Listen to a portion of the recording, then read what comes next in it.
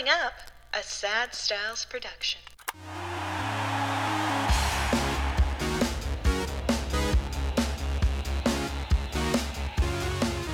Hello and welcome. My name is Mike Darren, signing on to the Sign Off, a Framework podcast for yet another week, and I am joined in studio once again. I don't know why I always have to say it, but the fans want to know who's sitting right across from me, and like every other week, it's Brian Aaronworth, president of Framework Sports Marketing. Thank you so much for joining us. You're treating this introduction pretty cool and collected right now. Well, I'm trying to, because every time you call me out on smiling, I'm trying to get you used to it. And Dad, you know I never mind when you smile at me when I'm doing the introduction. You know that, right? Yes, that's fine. So thanks again for joining us for yet another week. We have a very interesting and exciting guest coming up. But before we get into that, as we do at the top of most of our shows now, we appreciate all the love and support that our listeners have shown us. As you mentioned, Dad, on our last week's episode, all of these reviews, subscriptions, all that sort of thing has really shot us up the rankings. And listen, all of our fans want to be a part of something that ends up being very big before it gets there. Everyone loves that. We've got all the indie kids listening to our podcast and shooting us up the chartable rankings. So we're going to, as we normally do, read out a review that we found on iTunes. And actually, it's 2 reviews this time. And I know we don't always do a giveaway along with these reviews, but because our guest is who he is, which we'll get into a little bit, we're actually going to give away 2 signed photos. The first one is going to AC Jet. Left a review via Apple Podcasts, 5 stars. Love the podcast. Great content about the game and its memorabilia. A must listen for hockey fans. Thank you so much, AC Jet. As always, reach out to us at signoffpod@framework.com. We'll get your shipping information and send. You are going to get a signed Taylor Hall 8x10 photo. So let us know your information. We'll get that out to you. And also a big shout out to Jason Field, who's been a big supporter of the podcast in all of its forms, whether it's on YouTube or the podcast itself. Every single video we post, he's always commenting, liking, interacting with the community. Just recently, he said, if anyone's interested in sports and music memorabilia, even just slightly, this podcast is a must. I look forward to it each week. Thank you. Keep up the amazing work. Jason, we're going to be sending you out a Mitch Marner signed 8x10 photo. As I said before, reach out, signoffpod@framework.com, and we'll get that out to you as soon as possible. Now, enough patting ourselves on the back. I know we love to do it, you and me, Dad. We talk about it all the time. Look at all these reviews. We just sit there in front of the computer looking at all these fantastic reviews. I never see a bad one. No, and that's not lead-in for anybody to just write one. We're not asking you to go out and be the first. But I will be the first one to introduce our guest this week. We're talking to one of the biggest agents in hockey, formerly of DHG Sports Agency, which merged with Cortex Management in 2019, where he now serves as the managing director. He represents some of the biggest names in the sport, including Taylor Hall, Josh Anderson, and Mitch Marner. It's a pleasure to be speaking today with the one and only Darren Ferris. Darren, thank you for joining us. Thanks for having me. Now, Darren, we were talking before the mics were turned on, and you mentioned that you don't often do interviews. No. How comfortable are you sitting in front of the mic? Is this new to you? No, yeah, it's not new, but I kind of get a little upset over time the way some of the media portrays things, and it has made me really reluctant in getting on because of the way that things have been, portrayed. It seems like at times kind of volatile in the industry with regards to players come under a lot of criticism, Correct. I'd imagine, and you as one of their representatives, potentially their major mouthpiece in terms of their relation to the public. Do you often or occasionally feel hamstrung by the fact that you're not supposed to be speaking out on their behalf as much? You may bring them into, I mean, there are players out there whose agents will speak on behalf of them, and sometimes it gets them into hot water. How hard is it for you to listen to some of the criticisms that you might hear about some of your players and not be able to respond directly to them, even when you know them to be potentially false? Yes.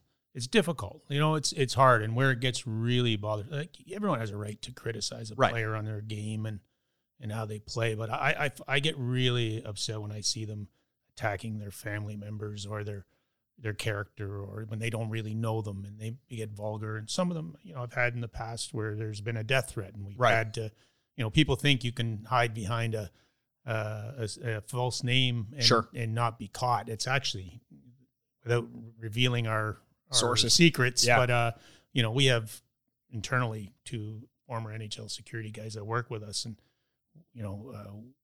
we're not gonna let that happen. If it becomes serious, we will trace it, and we have, and recently caught one, and I don't want to disclose what it was, but there was a death threat made to a player, and it was a young kid who put a fake name, and the police went visited the house, And I think his mother With the fear of was going to Jesus. do a lot worse. Yeah, the worse to him than what the police were going to do. But you know, It's scary though, because there are so many voices coming from so many places. We had Mike Zeisberger on last week, and we talked about how the journalism industry has just become this place where everyone can have a voice. And often, especially with something like Twitter, everyone's voice is equally as loud as the next person's voice next to them. So I could imagine it being almost petrifying, knowing that a lot of these quote unquote threats, they're terrible, obviously, but that a lot of them are probably untrue, or it is a kid hiding behind a name or something, but you never know. It's the one time you make that mistake. Do you find increasingly, because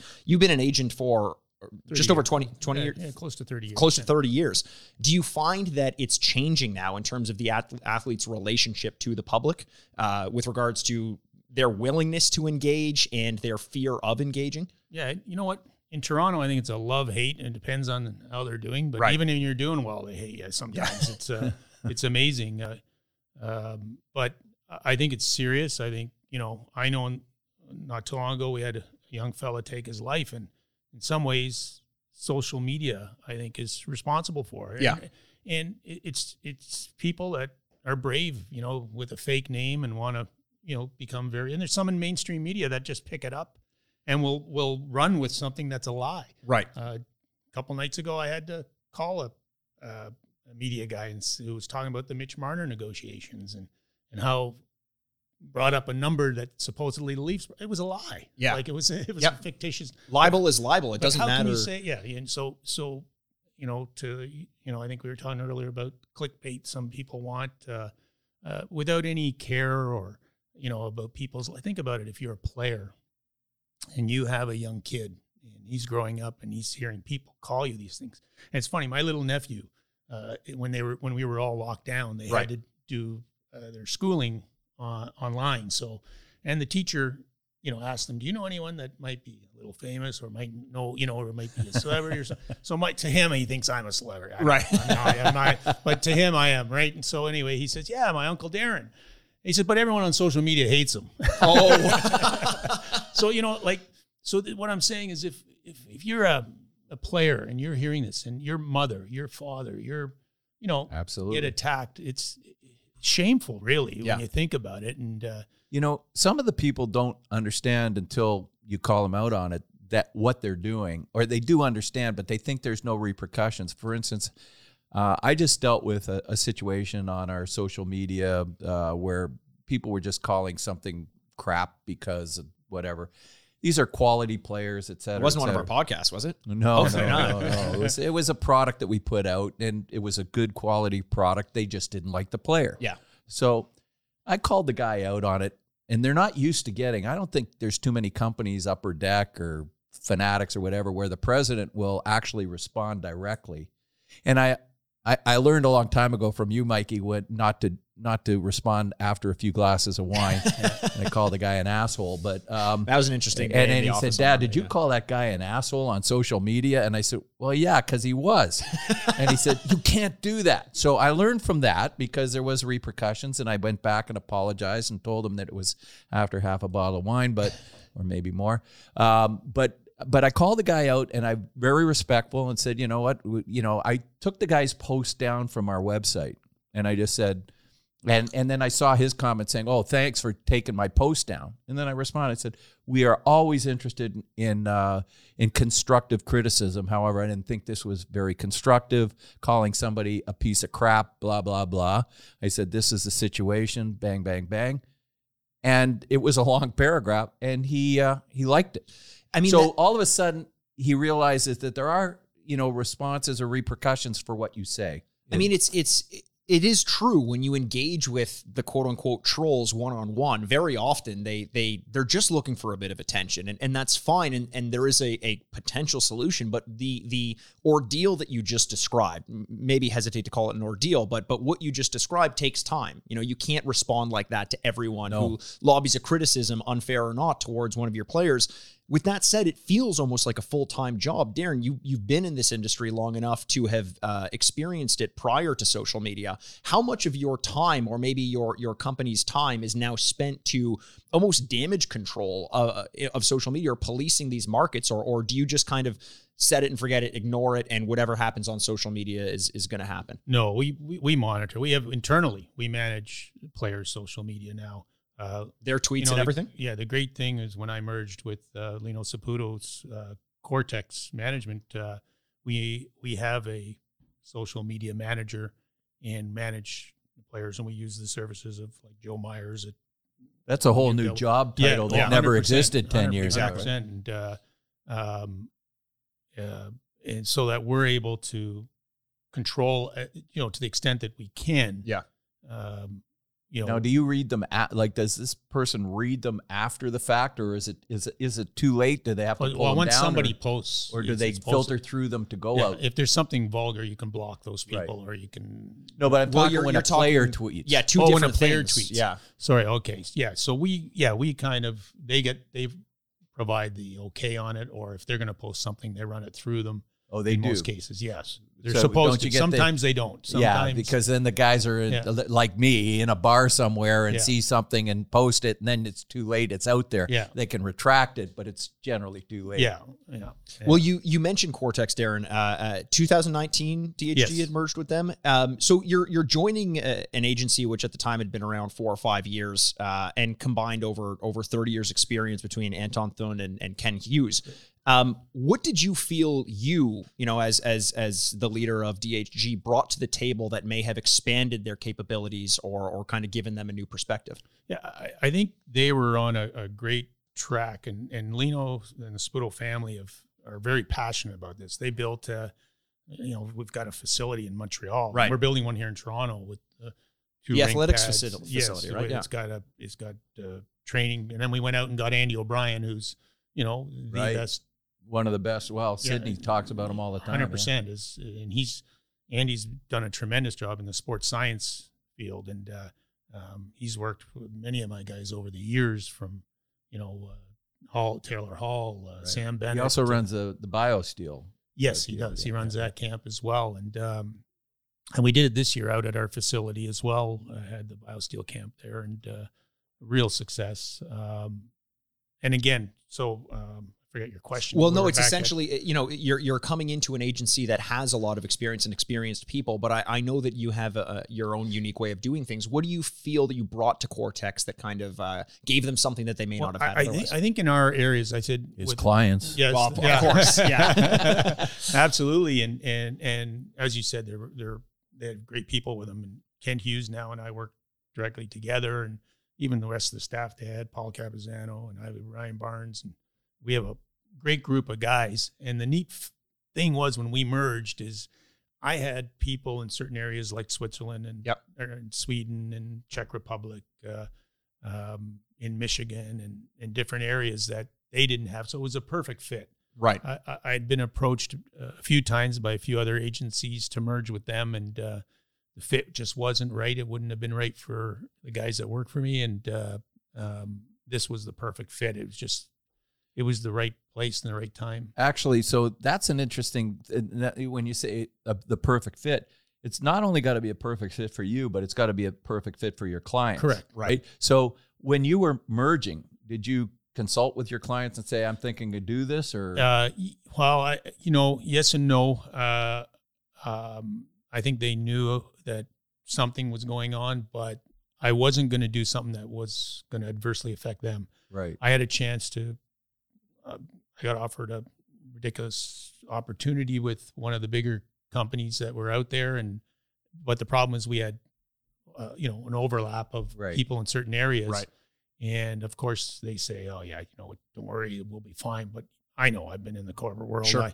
I know you. After time, let's cut, and I didn't want to put them in that position. I think your players kind of want to make sure though that you're still hands on with them, correct. Because I know the players that you deal with, because I deal with Mitch and have dealt with Taylor for many years, and they want to make sure that you're the guy that they make the phone call to primarily. And now you got all this other background things that you may not have had before. So I think they'd all be good with that. Yeah. I also wanted to ask, when you made this merger, that could mean a ton of things. It could mean that you're now sort of working with them, or is DHG as an entity still kind of does it still kind of exist in a self-contained way within Cortex, or did you merge fairly? It took a while, but it merged seamlessly. It seems that, the first year it's you're merging. There's a lot of people right now all of a sudden working together. And I think, Gio Saputo is running it and has done a great job of putting together a good climate that everybody works together. Right. And between Kent and I, it's been seamless. Actually, makes us even more powerful, I think, in the marketplace. The reason I liked it and wanted to do this is, I have a dream of where I wanted the business to go and how we service the players. Right. And I know with the backing of the Saputo family, I could get there a lot quicker. Right. Than, I'm turning 59 now. It's going to be, it would have took me till I was probably 70 or 80 to do what he's doing today. Sure. So I thought, you know what, this is great for our players. We're taking care of them before, during, after their careers. We were opening these facilities. We've got a full-time accountant for them to call and ask questions to, full-time attorneys all the time that you got in different areas where there's some expertise. We have a concierge service that whenever they want to go, places they can call and see. It's fascinating because I think a lot of people hear sports agent and just think, well, we're going to sign a contract with them and then go their own way. But there's so much more that you offer. I mean, it's not Cortex agencies, it's Cortex management. And, right. And do you find having those facilities, you mentioned the athletic facilities and the concierge service and the accountants and the lawyers and all that, how much easier is it now to attract these younger players, now that you are more of a conglomerate and there's a bit more power versus when you were starting out and maybe didn't have the names under contract like you do now? Yeah. It was hard when I started. I started there on my own with another fellow and then ended up with a bigger firm. Yeah. Well, I actually wanted to dig into that a little bit because you had mentioned earlier that you used to go to the Gardens and watch Mario Lemieux skate just because you loved the way he skated and wanted to see more of him. Well, sure. Let's put that question on hold then and pull on that and find, did you play hockey as a kid? I did. I wasn't very good. Did you know, was it always usually the response from all agents? Really, how did you get into it? Well, I played, but I wasn't very good. Yeah. I didn't plan to be in this business. I was, it's funny. I was coaching my girlfriend's brother at the time. Yeah. I was going through time and then eventually ended up coaching with a good friend of mine, Greg Ireland, with the Oakville Blades. And my brothers and I started a nutrition business, and I decided, hey, you know what? I got to leave coaching. It doesn't pay well, first of all, at least back then. Now it does. Yeah. So our nutrition business was taken off, and my buddy said, why don't you be an agent? You can stay in touch with the game and so forth. And that's really the decision process. So I left the nutrition business eventually and went full time. You become an agent, did you have a line on any clients at the time? I had a few. My first client was Frank Ivankovic, who's now with Molson's. He was a 6'5". He's a beer agent. Goalie, yeah. His son's playing now. Actually, I just saw his son play the other day, so I'm feeling real old. And I remember Frank played with the Oshawa Generals, and and I remember going to a game with Frank. Frank never took it serious. He was drafted by the Pittsburgh Penguins. But sure. I remember going to a game in Oshawa and watching him, and pucks are going in from the blue line. And after the game, I was like, Frank, I said, do you wear glasses? And he said to me, no, but I have contacts, but I don't wear them during the game because they bug my eyes. So, oh, wow. You'd think that might be a little bit important, right? So, anyway, made a lot of money off him. So, well, it's interesting. Before we get into sort of the whole track that you took through sports agencies, you've worked for various companies and are now where you are. But we talked earlier as well. You crossed paths with Mike Zeisberger before starting, and you had mentioned, to Mike, it must be strange, having gone through the path that you went, and a lot of, in the past you needed a journalism degree, you needed to go to school to study this, and now anyone can make a Twitter account or a YouTube channel and potentially get to where they need to be. Sports agency has kind of followed the opposite path, where it used to be you just kind of know potentially a couple people and that sort of gets your foot in the door. Nowadays, people go to school to become an agent. People get law degrees so that they can help with the contracts. How has that changed? Is there advice that you can give to people coming into the industry? And if so, does it differ wildly from how you got into the industry? Yeah, I think, a law degree is definitely a benefit, but you're not really creating any language or anything. Everything's a boilerplate. Right. Everything's collective bargaining. Right. You got to know the market. You got to know the dollar. You got to know how to set up the strategic ways you set up contracts. Is it similar on the way, what players' rights are in the case of the Marner negotiation? Sure. Josh Anderson and Max Domi, when I was doing that deal, how you create leverage. There's the right way to do a deal, so that you maximize your players' earning potential. For sure. And it's funny in the market, most fans will think players are greedy; they should take less. And, I hear media guys sometimes say, "Hey, why didn't he take less to come here?" Yeah. And I think I remember telling Elliot Friedman, I said, "Hey, really, like if you think a player should take less, I said, what about if I said to you, here at Sportsnet, why don't you take a little bit less? We want to go get Craig Button from TSN and bring him over here. Would you do that?" And, so it's, people can't really relate. And even when we get into when the players lock out or the owners lock out the players from, everyone thinks it's them going on strike. It's not. The players are locking them out. Right. And then then they take the side of the owners. Right. But if Ford goes on strike, you take a side of the employee. Right. It's a It's flip. a weird flip. It's weird. Now, can we talk briefly about 2019 when you were in that process of signing a new contract for Mitch? He was a restricted free agent, and you mentioned earlier that in, I believe, your nephew's school, they said, "Do you have anyone famous?" And social media doesn't like him. Is there a strategy in because obviously for those of you who are listening, there was a little bit of a holdout in order to get the best possible contract? No, he wasn't holding out. When you're not under contract, you're not holding out. Fair. So, sorry. That's true. Yeah. But do you find that you're often consciously putting yourself as the spokesperson in order to take some heat off of the player? Is there a strategy there? And you're trying to get some semblance of reasoning and understanding to people. It's hard in a quick bite or a quick snippet on a radio, and then you get someone interpreting it wrong. Mr. Marner was on radio talking about his son being a leader on the team. Now, he never ever said, "Hey, I want him to be captain," but everybody took that as, I want Mitch to be captain, which is not true. Right. That poor family gets crucified in the media or in social media for no reason. Right. Yeah. But you know what? These are, probably not, these are people that don't understand, really if they felt that, I'd love to say, how would you like someone saying that about you, making up stories and lying and do you think that some of the criticism comes like when you talk about owners versus players? Correct. Okay. So a lot, and you said it's a reverse situation. So some of the players tend to get more flack than the owners, who are probably 10 times, well, not probably, in most cases, 20 times wealthier than the players are.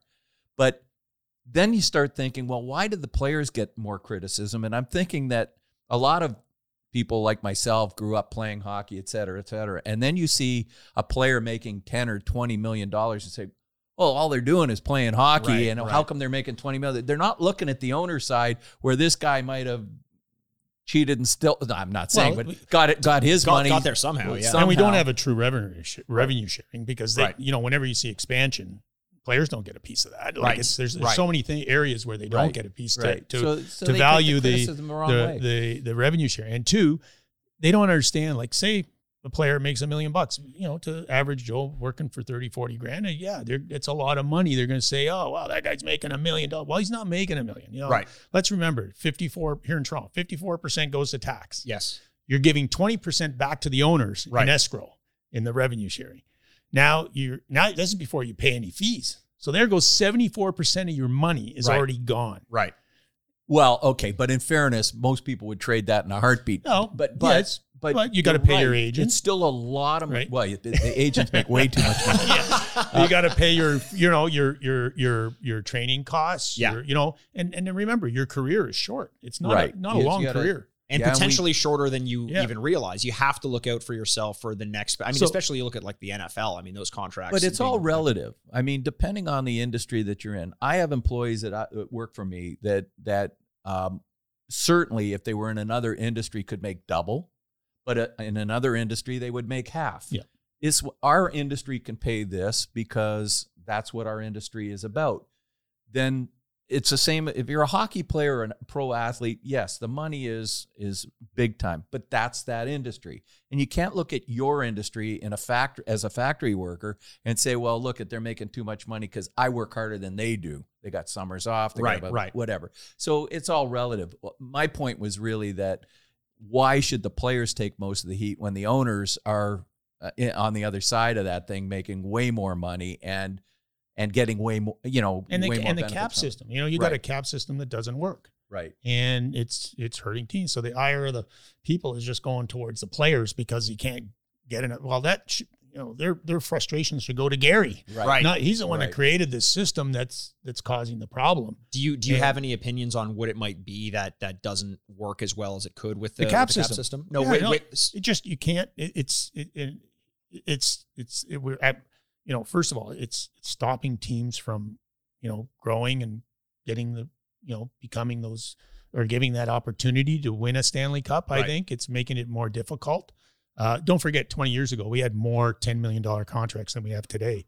Right. And those guys that were making 10 million are GMs of teams that are trying to say, hey, you shouldn't be making 10 million. Right. I actually didn't. That's an interesting way to put it. So, think about it. And I got my view. I can't say it now. I got to wait till I retire. I can't say what my views on some of that stuff is. But, I think when Bob Goodenow was around and with the PA, I think it's unfortunate that he's out, because I think we would have had the right system with him in there. And now, poor Don has to deal with what's in front of him. And he's doing the best he can with this system, this cap system. Is there a league out there that you think has a cap system that you think would benefit the NHL more than our current system? I don't think a cap system works. Mm-hmm. It's not, it's not the true, Well, as it stands, right now with What about if your business I had to cap?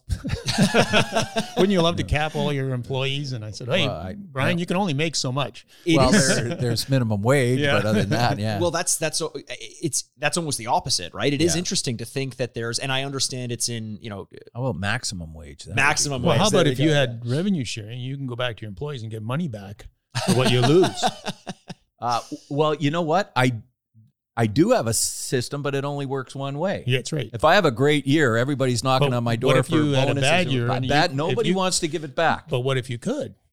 Well, then I would love that. The NHL can do that. Well, it's not only that. Is I have a good year and I hand out Christmas bonuses or whatever, and the next year isn't good, and they're still expecting the Christmas bonuses because they got them last year. And it's like, guys, we're all in this together. But it's interesting because it does speak to this general understanding of what sports are. And I think a lack of acknowledgement that, as we were talking about with Mike last week, sports are a business. Yep. It is very much like that. And to your original point, Dad, when you mention, people see the players, I grew up playing hockey and they're making $1 million and this and that. It doesn't matter if they're making $1 million or 3 or 4 or 5. It's that they conflate the idea of being a hockey player for a profession with playing a game for a profession. And those are two very different things. Yeah, absolutely. So I think it does benefit to look at the industry as a whole and recognize that it's an industry. Now, to sort of look more in depth with the industry, you've Darren, negotiated contracts across the league. One of which, as we mentioned, was the 2019 contract signing with Mitch Marner in Toronto in a very public setting. Do you find a major difference trying to sign new contracts among other teams? Is there always this scrutiny, or do you find that Toronto is more specifically going to be harder on the process? No, I think, through that whole negotiation, it was unfortunate the way it went, but I don't think the Leafs were expecting the cap to hinder them as it did. So unfortunately they tried to, at that time had to try to get Mitch to, sort of help them out in that area. But he helped them when he was a rookie, when he first went in. Absolutely. He signed that contract against my wishes. Because he wanted to because he wanted to, and he gave up his bonuses so that it would help the team. Right. So it wouldn't affect their salary cap. Right. Without any credit or saying, thanks, Mitch, or in public. Nobody knows that.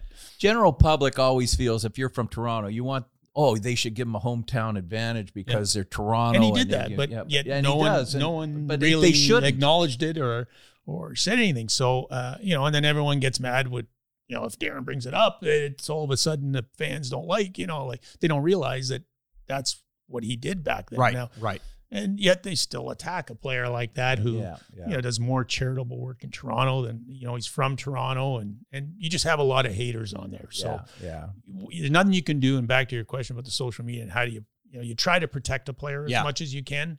And in those cases, and it's unfortunate that there's people out there that feel that way and that have, they may have issues internally themselves, and it's their way of venting and getting it out. I don't know. I think there's a lot of that. I mean, that's a whole major conversation about social media and why people act the way that they act. But it's tough to insulate a celebrity from that. Yeah, it's hard. And they have the right to criticize a player's play, but I don't think they have a right to criticize their character or their family or their get vulgar and get But again, there's guys in mainstream media that instill it and then they run with a lie. And it's terrible. Well, they do that too. I want to get back, Mikey, to you cut off or stopped with that first client that you had, but where was your first, the first big step into the agency business with your first player? How did you get that? Who was that player? Well, that first player my first client was Bates Battaglia. Right. Him and his brother won the Amazing Race there a few years ago. Was that another contract you negotiated for that one? He was, he did very well. But I mean, I remember he was in Lake State. He was my first client. We drove all the way to Hartford for his draft. And Bates, he's a great kid. He's in Carolina. How did you meet him? How did you get involved? Well, Greg was coaching him up in Caledon. And I introduced me to him, and then and got to know him, and ended up working with him from that point. And that's early in my career as I'm starting off. Right. And do you find one player leads to another? So Bates, recognizable name. A lot of people, hockey fans, will know that name. But and then you move in. So now we're, I don't know, jumping ahead. Was Mitch one of the? Well, no. I mean, back then I had. Back when that was Daniel Kachuk was probably my first real high. Rick Jackman, those names you may know. As time went on, then I had Nathan Horton, Anthony Stewart, Jason Spetz. I helped in getting him into Brampton, and that whole ordeal. Before we had the exceptional status rule, if you lived in a certain vicinity of the team, you would be able to have that player on your team. And back then I took him to Mississauga at first. And Peter, what was the coach's name there? Peter. Anyway, he didn't want Jason. So called Stan. Stan would take him in Brampton. And I ended up, my brother's in real estate. We sold his house in Mississauga, moved him to Brampton, and he played for the Brampton Battalion. And then the next year, of course, got drafted to. Now, would you have been with Orr Hockey Group at this point? At that point, I was with Orr Hockey Group. But prior to that, I was with Newport for about a year and a half, and working with Pat Morris closely, and taught me a lot in this business. And then I went on with Orr Hockey for about 18 years. Yeah, 18. So, and I was curious too, because you working with Newport and then Orr Hockey Group, now essentially running your own company. Right. What is the major difference as an agent when you are running the company as opposed to maintaining clients? Is it a different job, or is it largely the same? It's largely the same. I mean, you're still day to day working with. I always worked with my clients closely. Right. I mean, I helped Connor McDavid there when I helped do his exceptional status deal. Him and Aaron Ekblad, the deal with Erie, and and over the years. And then when I did eventually leave on my own to start, and Sam Bennett was my first client, who, to me is very special, and really, I'm close with Sammy and and Taylor Hall and a bunch of the others. As their contract came up, of course, you can't recruit a player because, I had a non-compete. Right. So eventually they started coming back to me because you know what, I do know Darren fairly well, and I know his clients, and we have a great relationship working with his clients through Darren. But I do know from speaking with the players directly the respect that they have. And you talk about the different agencies. So, and I have dealt with most of the agencies from CAA and Newport, and then more boutique companies, et cetera. But and there's a big difference between a lot of them. You talk to the players, and some of the like big companies, they're factories. They have tons of players, and they have to have much bigger operations and more people handling. And then there's the more specialized companies or that or agencies where the agent has a much, every player has an agent that they like, and otherwise they're not with that guy. But I did just find that they have a lot of respect for Darren as an agent because he spends the time, he shows up at places that, other agents wouldn't have the time for, or other agencies. So I think that's why he has those kind of relationships with the players that he keeps. Yeah, I want to kind of go through that path because we mentioned Or Hockey Group, and when we mentioned DHG and Cortex, we didn't mention, I believe you would have left Or Hockey Group would that have been 2012? Yes. And you were 2012. 2012 around there. So. And I want to kind of set that timetable up to lead into my next question, because as you mentioned, Darren is highly respected among the hockey community, and that's why players often flock towards you. In 2018, you had a fairly high profile client. This is post Or Group, obviously. Yeah. Change his past representation from the Or Group to move in with you at DHG in Taylor Hall. Right. Now, it feels like in this industry, a player changing representation is before you go further on that. Sure. He was my client at right. So I was working with him. The only reason he was left behind is his deal was still continuing. And I made a deal with the player that, hey, you stay there till you're not getting the service or until the end of your deal by your next deal. Yes. If you're uncomfortable, then you come over. And that was the case in Taylor. So. Right. Yeah, not to paint it as a coup by any stretch, but I do kind of want to talk about why it is such a big deal when a player switches representation. I mean, you have hockey teams and players get traded quite often, but it seems like there's an added level of intimacy between an agent and a hockey player.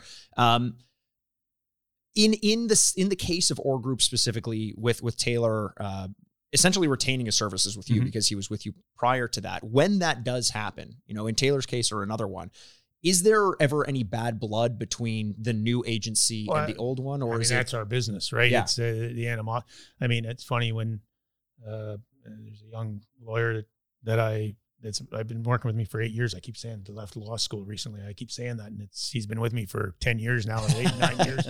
But it's funny when he came to me, I said, look, if you want to get into this, it's more ruthless than the law profession. So make sure this is what you want to do. And is that it? So in a similar way, when you take to the ice I love comparing it to hockey because it's kind of on the outskirts of hockey, obviously parallel to it. You have two players on the ice that duke it out and then shake hands after the game. Is there that respect among industry? Yes and no. I mean, I think there is. For most of us, they're very cordial and very, but it is competitive. Right. And, players move from agency to agency. Yeah. And listen, I had a hard time when Max Domi came over to me. Myself and Pat Brisson are very good friends. Right. But he was going to go to somebody else. And, and Pat said, hey, Darren, you know what, if anyone's going to have him, I'd rather you have him. So I continued to and Ty and I are good friends, so it might not have been the same situation with Austin Matthews leaving. No, I know that. I know, but you know what? Sometimes it just doesn't work. And, right. And quite frankly, over time, I think the secret is being there to, you got to defend your players, you got to protect your players, and I think we do that very well at Cortex, and also the way we set up contracts, set up players to maximize their. I mean, we recently did Darnell Nurse at $9.3 million. You've got Josh Anderson. Mind you, today it's looking like great. Now you know why I fought so hard for it. Right. Everyone thought I was crazy. I didn't because we signed him on board with us. No, but he had one goal when he signed that deal. Yeah, but you told me, you said this guy's going to excel in Montreal, and you watch what happens, and sometimes I can take the word of the agent and say, okay, you see something. I've signed a lot of players that they told me that the agents just wanted to get the deal done.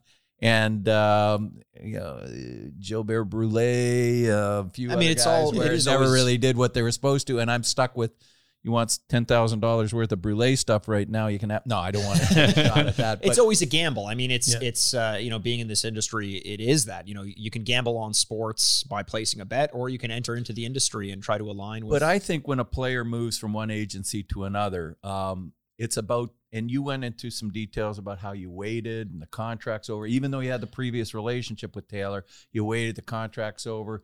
That's a respectful way. Right. When I think it's perceived that somebody pilfers a player, even though, that goes around the kind of guidelines and does that, that's when the animosity and that's unfortunate. It happens in our business. Yeah. I don't go happens in after every players business. that way, but sometimes, and then you know what happens sometimes a player reaches out to Sure, another agency sure. through via someone else, or it's just not, they're dissatisfied with the service, the level of service that they're getting. And Hey, I've had young players that I'm in the autograph business. Okay. So that doesn't put me anywhere near in that league, but I've had young players that have sat down with me and talked to me about, what do you think about this? Cause I've got the this agent, I'm not really happy. Right. How do you what should I be doing? And don't you have a father or somebody else that you can go to? Because I'm kind of between a rock and a hard place, but I'll try and advise them through 30 years of being in the business, understanding the way it's evolved from, the old days to the new days in terms of agencies and that.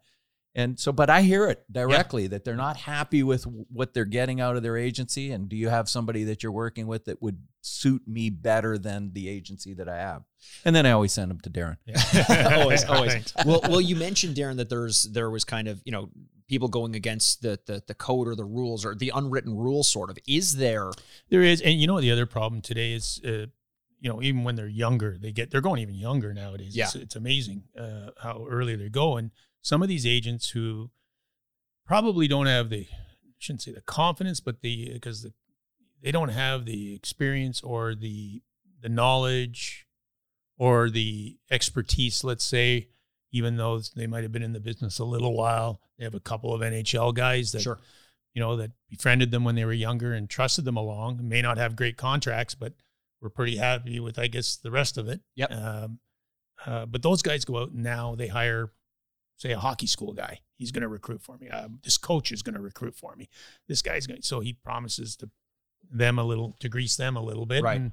And now you've got this player going with them. And over time, they become close friends. And then all of a sudden they are with a guy that's probably an inferior agent. Right. And we can talk Has just about been some with of the them contracts longer, right? out there that I don't want to go through them because I don't want to pick on people, but there are guys that didn't maximize their potential, earning their potential. client. I have an interesting question because this just came up. I've been following a young player who I think is an extraordinary talent. We'll talk about him later. But anyway, the problem, I wanted to ask your advice on where the kid's playing now. Kid's 12 years old, okay?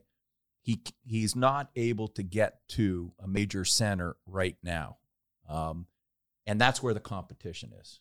If you're in a rural area where there isn't the big, the most competitive guys, and you're on that level right now, how important is it for that kid to get to Toronto, Pittsburgh? Or you know what? does it matter? Every situation is different, but in most cases, I would say 90% of the cases, they should stay where they are because there's nothing wrong with dominating. They'll find you. Fair. So that's the question. They'll find you. I remember, with a player I dealt with. I don't want to get the organization in trouble, so I'm not going to say who it was.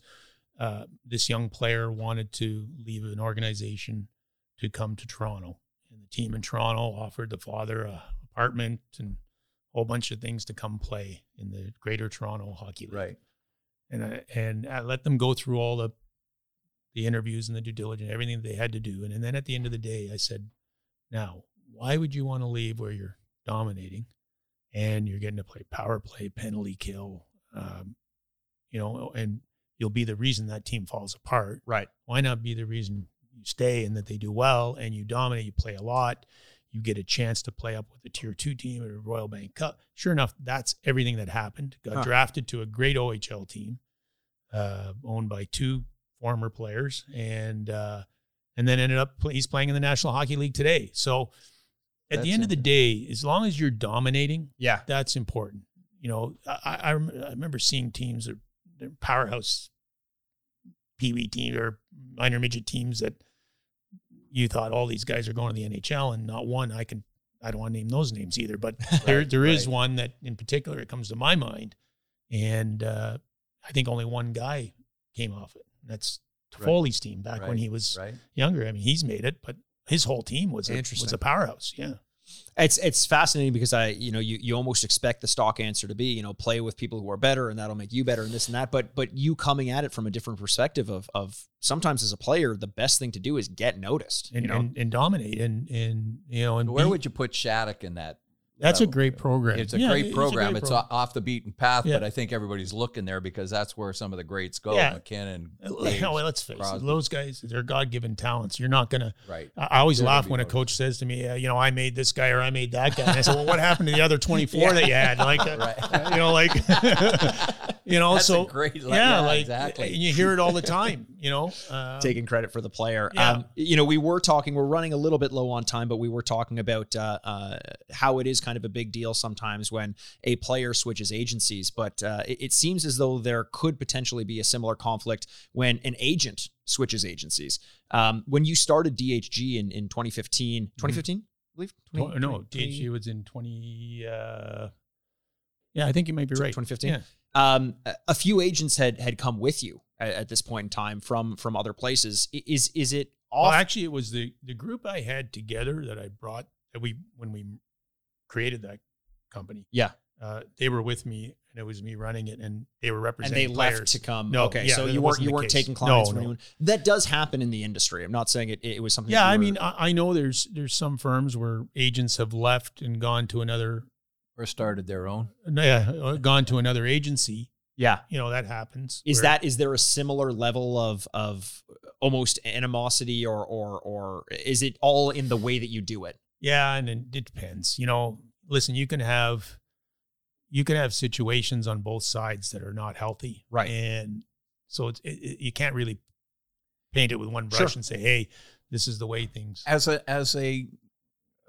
owner of a company or one of the, what do you call it, on your level, and then you might hand off a player to be handled by a junior. Is there any fear that junior then builds the relationship and maybe takes the client and leave? I'll tell you, I have the same issue here. One of my biggest competitors, well, not biggest competitors, but in a part of my business was a guy that worked in my plant. Right. And he just went off on his own, he kept track of all the customers and took them, and off he goes and starts his own company. Got most of those customers back, but he's still in the business. Is there that fear that if you hand off or you're not dealing with somebody directly with the bigger firms, they have to do that, Yeah, I'm not in that position where I'm handing off guys because we work as a team. A lot of us, here in Toronto when we're recruiting, like myself, Paul, Dylan, we work together, and we're put it this way: you want a player to be able, if he's in trouble, and I'm on a plane to Sweden, I want to make sure there's somebody you can call if I'm not available, if there's an issue. So that's why nobody's being handed off. Right. In our case, if you're doing that, then you leave yourself susceptible to the fact that if that person leaves. But in a big firm, like a real big firm, say Newport or CAA or whatever, Pat Brisson or Donnie Meehan, they can't be with all their clients all the time. Right. So they need somebody within the firm that they trust that's not going to go off on their own to be with some of their better clients and et cetera. So, but I think that's why you have your clients that you do, is you're very hands-on with all of them. And a lot of times the other guys do as much as they can, but it leaves them a little vulnerable. Yeah, in some cases, I mean, it's all fascinating. I think you kind of touched on it as well, Dad, when you were talking about, every industry has that problem. Yeah, and no, it's for sure. it's all about relationship management, not just being an agent and your relationship with the players, but the relationship And with trust. trust with the agents that work with you and potentially under you. Just as our employees are liable to do those things and take some of that information, but it seems like it occurs across all industries, and that's one of the things that we love to talk about on this podcast is to talk about how much of a business and a relatable business exists around the world of sports and sports marketing in particular. Fascinating conversation all around. Darren, thank you so much for joining us. Is there anything that you're working on right now that you want to point people towards? Anything you want to shout out? Can't tell you anything. We'll hear about Fiduciary it. Mike responsibility. Zeisberg will be writing about it shortly. There we go. Amazing. Either way, I highly suggest that you go out there and take a look, obviously, at your client list, some of the best players in the league. I appreciate you taking the time to come over here and talk with us and shedding some light on the industry that you work in. For Darren Ferris, once again, for Brian Aaronworth, president of Frameworth Sports Marketing, and myself, Mikey Aaronworth, this has been the Sign Off Podcast, and this is us signing off. Well, ladies and gentlemen, we made it to the end of yet another episode. Thanks again so much for joining us. You can find videos of all of our episodes on YouTube by searching the Sign Off Podcast. You can also follow us on Twitter at Frameworth Sport or Instagram at Frameworth Sports. And hey, if you're not sick of me yet, you can find me on Twitter over at Retrograde Mikey, or you can always find me embarrassing myself over on Instagram at Aaronworth. The Sign Off is a proud product of Fadu Productions and Sad Styles Productions, executive producers Mikey Aaronworth and Andrew Bascom. Until next week, this is Mikey Aaronworth, signing off. Furnished by Sad Styles Productions. Get into it.